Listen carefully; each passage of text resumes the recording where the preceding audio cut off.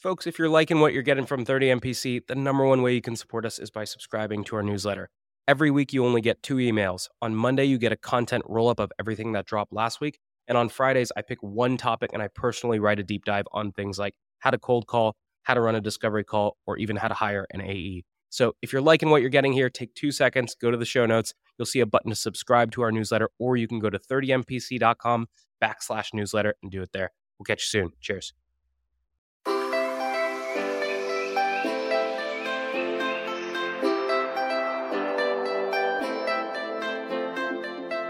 Good morning, everybody, and welcome to this episode of 30 Minutes, the President's Club. My name is Armand and I'm here with my co-host, Nick Cegelski. Today, we have a special episode 10. It is a clinic on everything you would need cold calling. If you're trying to figure out how to hit the phones, you're going to listen to this episode. So, Nick, on that note, why the heck should people listen? Well, we've broken today into a couple pieces. We're going to talk about each step of the cold call, what you do before the cold call, what you do when somebody actually answers the phone, and how to book the meeting. We'll touch the pieces sort of in between those parts, but today is a complete breakdown of how to use the magic device called the phone. Let's hit it. And so it begins with the way that you prepare for your calls. And so, Nick, we talk about a lot of the things you need to know before you pick up the phone. What should people be doing? I think a lot of people completely over-research their cold calls. Something that we learned on one of our early episodes with Joe Caprio was look at the buying triggers. Look at the reasons that you might pick up the phone and cold call somebody.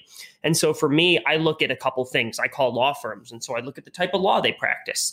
I look at the persona of the person I'm going to be calling. And I look at the piece of technology that I'd be kicking out for what I'm selling. And so if I know those three things, that pretty much dictates what I'm going to say from a value prop and opener perspective. And so I don't need to do 50 hours of research. There's this misconception that we've got to research and know every single thing about Armand and his corgi and where he grew up. But that doesn't really matter on a cold call. Absolutely. And it's all about planning your attack before you attack your plan. So when you pick up the phone, turn off your Slack, you turn off your email, you get everything closed. It would drive me up the wall when people would schedule these 30-minute dial blitzes with me, because I would get into the room, and by the time I grab my LaCroix, open my laptop, get my outreach cadences teed up, then it would be already 10 minutes into the session, and I'd only have 20 minutes to dial. And so 60 minutes, 40 dial tasks, locked and loaded, all of your research in one place. So you know your top 3 buyer triggers for this specific customer are X, Y, and Z, and you can just unload your openers back to back to back. I like what you're talking about of having all of your tasks queued up. I don't use Outreach or SalesLoft. I just use Salesforce. That's where I'm doing my prospecting. And so what I'll do is if I have a goal of making 40 cold calls in a certain amount of time, I'll literally open up 40 different tabs for each of the people that I'm going to cold call. And one of the most satisfying feelings is seeing that list of tabs get smaller and smaller and smaller. And so now I've also eliminated that sort of like hesitancy to actually open up more people to call, because you know what'll happen. I'll make 10 calls and then the 10th guy tells you to go screw off and you're upset. You feel a little dejected, like a kicked puppy. And you're like, I don't want to open up more tabs. I don't want to call more people. So I do it all up front. I just open everything. And I'm like, that's what I've got to make it through today. What do you think about timing for calling, Armand? Do you have like a certain time of day you do it? This is one where I tell people to shut the heck up real quick, because similar with LinkedIn posting, you can call at 8 a.m. in the morning, you can call at 12 p.m., you can call on Mondays, you can call on Fridays, but I can tell you guys, you will make every excuse in the world to not dial every day. And so what I do suggest is not to perfectly time the market, but to make sure that you dial when you know you will dial. And what I mean by that is if you're hot and high energy in the morning like myself, I always, the moment I get into the office, I clear the inbox for 30 minutes and I hit those phones. And an hour into the day, if I can get myself 2 meetings booked, I'm feeling really good at myself. And then I don't have to do it again for the rest of the day. I've heard it called eat the frog before. The idea that like if something on your to-do list is you've got to eat a live frog, if you don't do it right away, it's just going to like sit there on your desk and look slimier and grosser and more disgusting. And now it's 2 p.m. and you still haven't done it. And like that idea is weighing on you for the entire day. And so get it out of the way and then move on with your other tasks. All right, so you're ready to hit the phones. You're chomping at the bit to hit the phones. You got your dial task locked and loaded. And now, one more time, before you pick up the phone, there is one thing that will carry throughout the entire cold call. And I promise you, this is the one thing you need to take away today. If there is one thing that you don't screw up, it is not what you are saying, it is how you are saying it. And so it's all about tone. And the first thing that you will drive me up the wall with is you gotta kill your uptones. And what that sounds like is there are things that immediately make you come off as a telemarketer. And so if I open with, hey, this is Armand at Carta, we're a cap table management software, that little uptick that makes me sound like a little baby, that makes me sound like I don't have a spine, it has nothing to do with being a male or a female. It has to do with the inflection at the end of your words. And so when you open with some authority. When you're saying things, when you're pitching or whatever you want to call it, you end on a downtone, right? We work with a number of Andreessen portfolio companies and they use us for XYZ. Have you heard our name tossed around? And you sound much more mature. The other thing you got to do is you got to slow the heck down. And when people give you a tough objection, people are going to say, yo, Nick, I'm not interested. Or I'm busy, get out of here. I'm walking down the hall right now. And the junior reps are always inclined to speed up, but you got to slow it down. And so you got to laugh.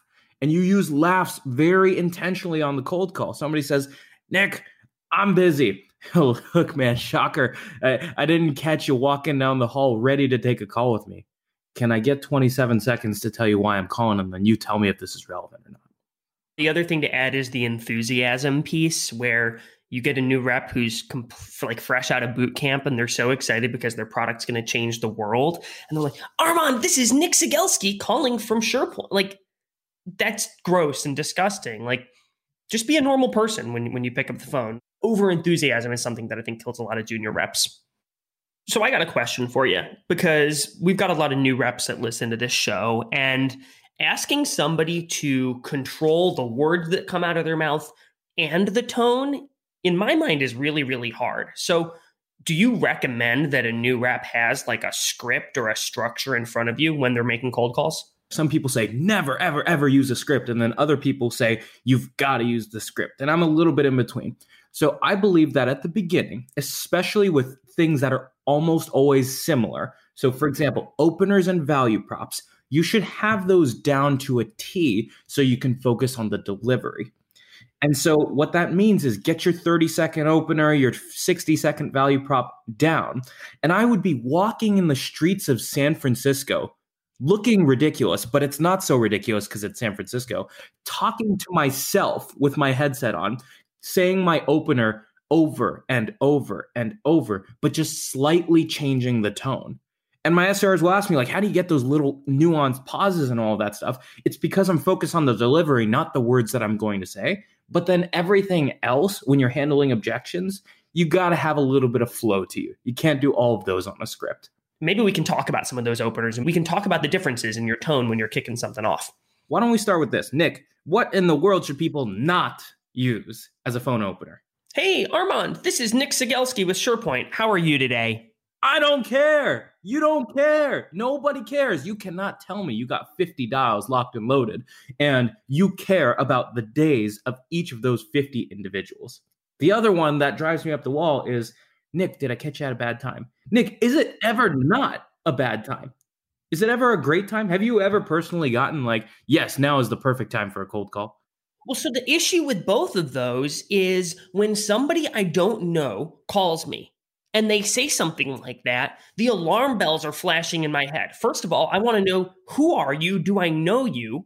And why the heck are you calling me? And how long is this going to take? Because I've got 47 other things on my to-do list. And if you don't answer those questions immediately, no wonder buyers are confrontational. You call them out of the blue, they're in the middle of an important task, and you ask them how they're doing. And I know you don't care how I'm doing. I want to know who you are, why you're calling me, and are you going to go away soon? And so my opener answers all of those things immediately. You pick up the phone and you say, this is Armand Farouk. And I immediately say, Armand, this is Nick Sigelski with SharePoint. I know you didn't expect me to call you this morning. Do you mind if I take 1 minute to tell you why I'm calling, and you can let me know if it makes sense for us to speak? And then I shut up. I've answered who I am, where I'm calling from, what is going to happen next. There's no more anxiety about what happens next. And I tell them I'll go away, and you give them control also. So this is one of the cool things about sales is I can't copy what Armand does because he and I have such different styles and our brains work differently. And so I don't think the opener that I use would ever come out of your mouth the way that it works for me. And so you use something kind of different. You lead with context up front. Mine is called the heard your name tossed around opener. And the way it happens is you take those buyer triggers in your research. You take the number one buyer trigger and you lead with that in your opener. And then you introduce yourself. And so it might sound something along the lines of, Nick, we work with a number of Andreessen portfolio companies. It's Armand at Carta. Have you heard our name tossed around? And there are a couple of intentional stutters and intentional pauses there that have been rehearsed on the streets of San Francisco. And the general tone behind it is, yo, you're in my network. Okay. We share a mutual investor. Have you heard our name tossed around? And Nick, I don't know if you remember this, but when we were co-founders at Sup Now, that is how I called our first gym ever. And they had no way they could have possibly heard our name tossed around. And so I know you're waiting for the excuse of, but they haven't heard our name tossed around. Guess what? It doesn't matter. Because if they say yes, you ask, great, what'd you hear? I don't need to repitch you. I need to understand why you didn't buy the first time. Or if they say no, then you hit with Nick's opener. And you say, great. Well, can I get 27 seconds to tell you why I'm calling? And then you can tell me if this is even moderately relevant for you guys or not. Well, I really like the idea of what you're doing there of if they say yes and they give you a little bit of context of what they've heard about you. I've been working my way through Gap Selling again, Armand, the Keenan book. And he talks about how the more deeply you can understand where your customer is at mentally, the better you can position your solution, yourself, your business, etc. And so what you're doing is you're in a micro interaction there, or you're actually getting some context for what they know about you. And then you're able to position yourself a little bit better when you're saying why you're calling. Exactly. One of two things is going to happen when they say yes. The first is they're going to be wrong.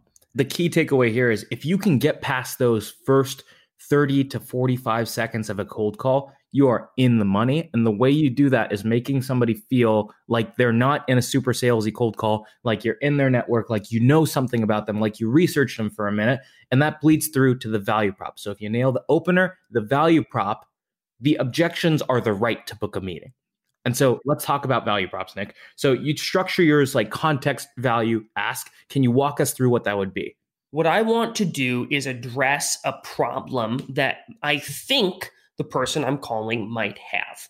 And so what I'll do is I'll use that opener. I know you didn't expect me to call you. Do you mind if you give me 1 minute? And they'll say, fine, go ahead. And I'll actually respond to that with the laugh that you talked about, Armand. And look, I'll say something like, thanks, Armand. And when I'm done, you can feel free to tell me to go away because I am the one cold calling you. And I'll pause for a second. And then I'll go, Armand, the reason I'm calling you is I've spoken with a number of managing partners of law firms who tell me that they're frustrated with X. And what I insert as X is a challenge that I've frequently heard other managing partners of law firms have been dealing with. And so that's usually just a sentence or two. And then I'll say, would you be open to speaking with me when I'm not cold calling you out of the blue? And then I shut up. That close is sick, man. And the other thing that I notice is you're using that context up front before you even talk about any products. And that's what gets people leaning forward is they're like, okay, you get me. You get my business. Back to Gap Selling. You understand the problems I'm going through. And then you just say, hey, we make the problem go away. That was huge for me, that distinction. I used to spend so much time crafting how we could help them solve the problem. And they don't care about that whatsoever. And it's too much to take in on a cold call. When you call somebody out of the blue, they're not expecting to have a conversation in that space. Most of us are selling solutions that solve a part of our customer's world. And the chances that you've called them when they're thinking about that problem or dealing with that problem right there and then are really, really low. And so their minds almost need a second to calibrate onto that problem. And so if you dump too much on them from a context, problem, value proposition perspective, it's like information overload. And when that happens, they get overwhelmed and they're going to push you away. And one last spin on the end of the ball for that one is if you really want to make sure that they have that problem, we talked about the buyer triggers before. Go figure out, Nick, you do this by size of law firm, for example, or what system they're on. And so what you do is you take your top 3 buyer triggers and that becomes your value prop, but reversed in a problem. You might know, for example, that they're on X system and your value prop opener might sound like, well, typically when I'm talking to managing partners of law firms and they're on X software, it's great for A, B, and C. But when you start to have people leaving the firm, that's when it starts to break a little bit. My guess is you've got this stuff taken care of, man. But can we talk about this for 5 minutes when it's not a cold call? One last thing that drives me up the wall that we need to hit on is that you ask for the meeting at the end of your value prop, and so do I. And the reason that makes sense is too many reps try to turn a cold call into a discovery call. And they'll end their value prop saying, well, typically buyers do X, Y, and Z. We solve that. How are you managing your accounting system today? And it's like, dude, I don't know you like that yet. You don't know me yet. And it comes off as super canned. Very, very, very rarely, with the exception of with inbound, right? When people are downloading an ebook and it's like, hey, wanted to see if we could help you out with anything there. Like, what'd you think about it? Most of the time, you should just ask for the meeting because then they will give you the real objection behind why they're not willing to take the meeting. So we've beaten the value props to death here. Now we got to go into some objections because we've gotten past the first 30 to 45 seconds of the cold call. If you got a real objection at the end of those 45 seconds, now is where the cold call actually begins because you're having a conversation. And let me be abundantly clear that the first objection that we'll talk about is not a real objection. And that is not interested. And what that is it's a dismissive objection to get off the phone as quickly as possible. It's not a real objection around why they're not interested. So the goal of handling not interested is to buy yourself another 15 seconds to figure out why they're not interested. And that is the goal. And by the way, this is probably one of the toughest objections to handle because they've already got one foot out the door. But if you're going to handle it, you got to use what KD gave us back in episode 8, I believe. And you got to use a little bit of multiple choice with them because you want to make it as easy as possible for them to give you the real objection. And so Nick slams me with, I'm not interested.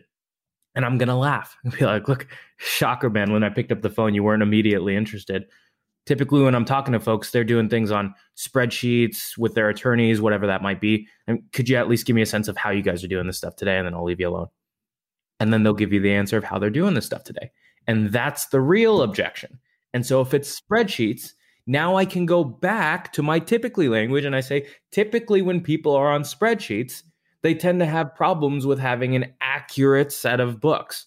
And now I can go into a classic pain funnel or whatever you want to call it. And you should know what those top 3 or 4 situations are for your buyers. I like the idea of you're trying to buy a little bit of time and get just a little bit more information. And I'll say, hey, I can totally respect that.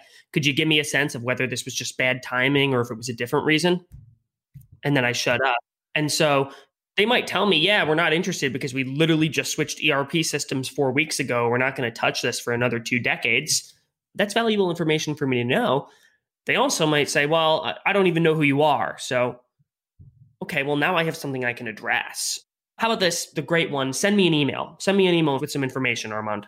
Yeah, send me an email and call me in 6 months are very, very similar to me. And so the way you handle them is you use the typically, or it sounds like language. You use a little bit of mirroring.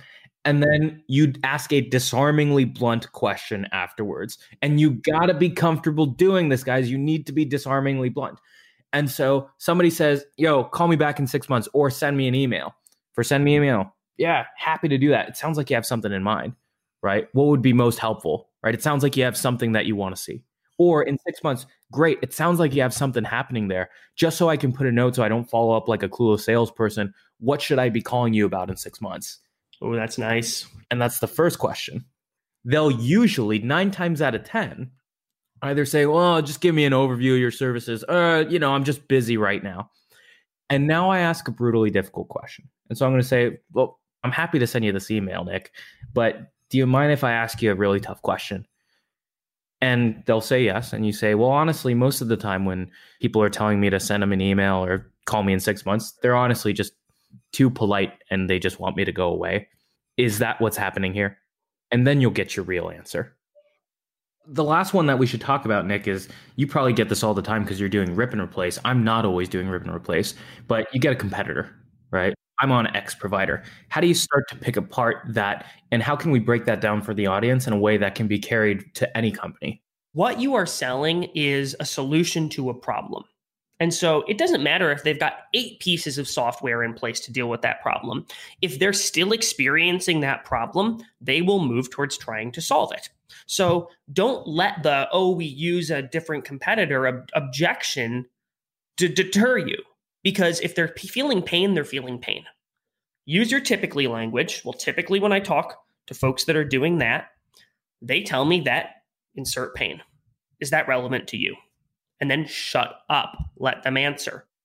And so before you go in the kill, here's what you guys got to know is you got to think of the cold call as an hourglass.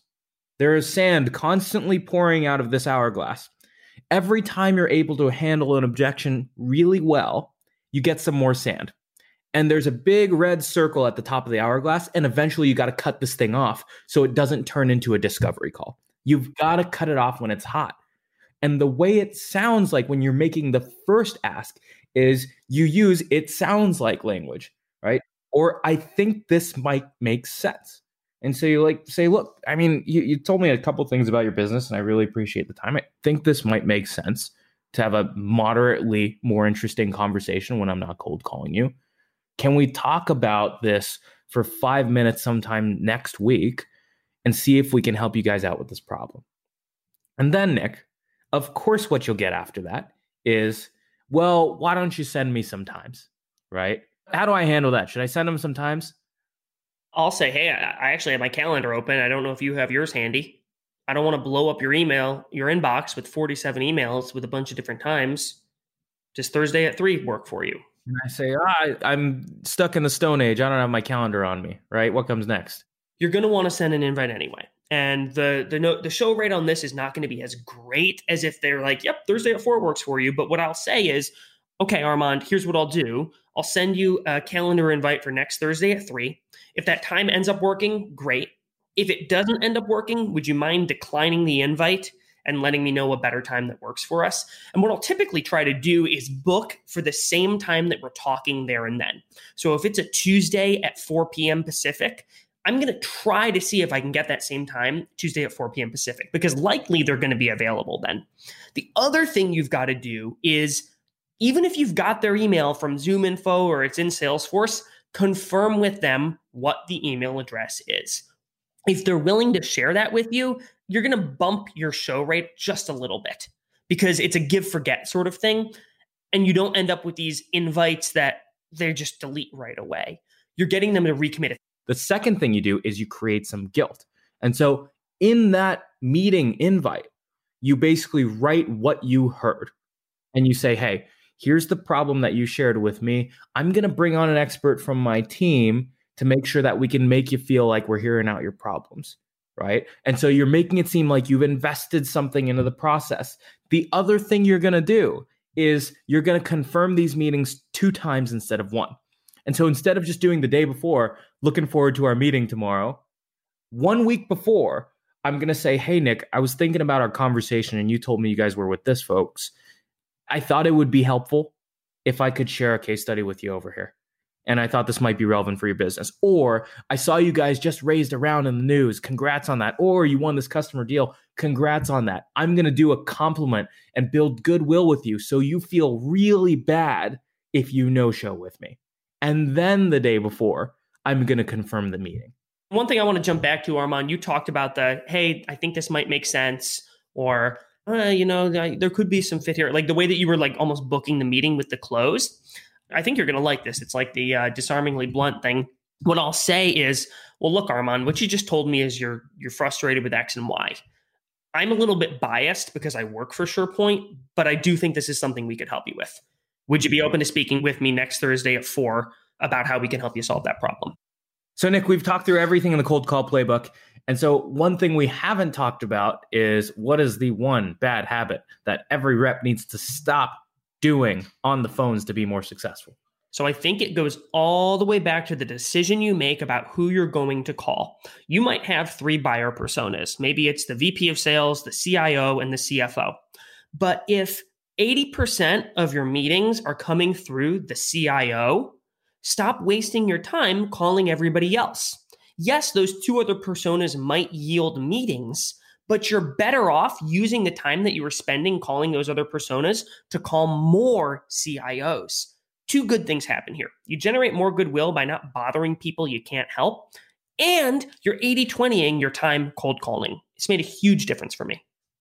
All right, everybody, and it's been a playbook on cold calling, so let's do a quick recap email, 30 MPC style. Number 1, we talked about preparation. Have all of your research done beforehand.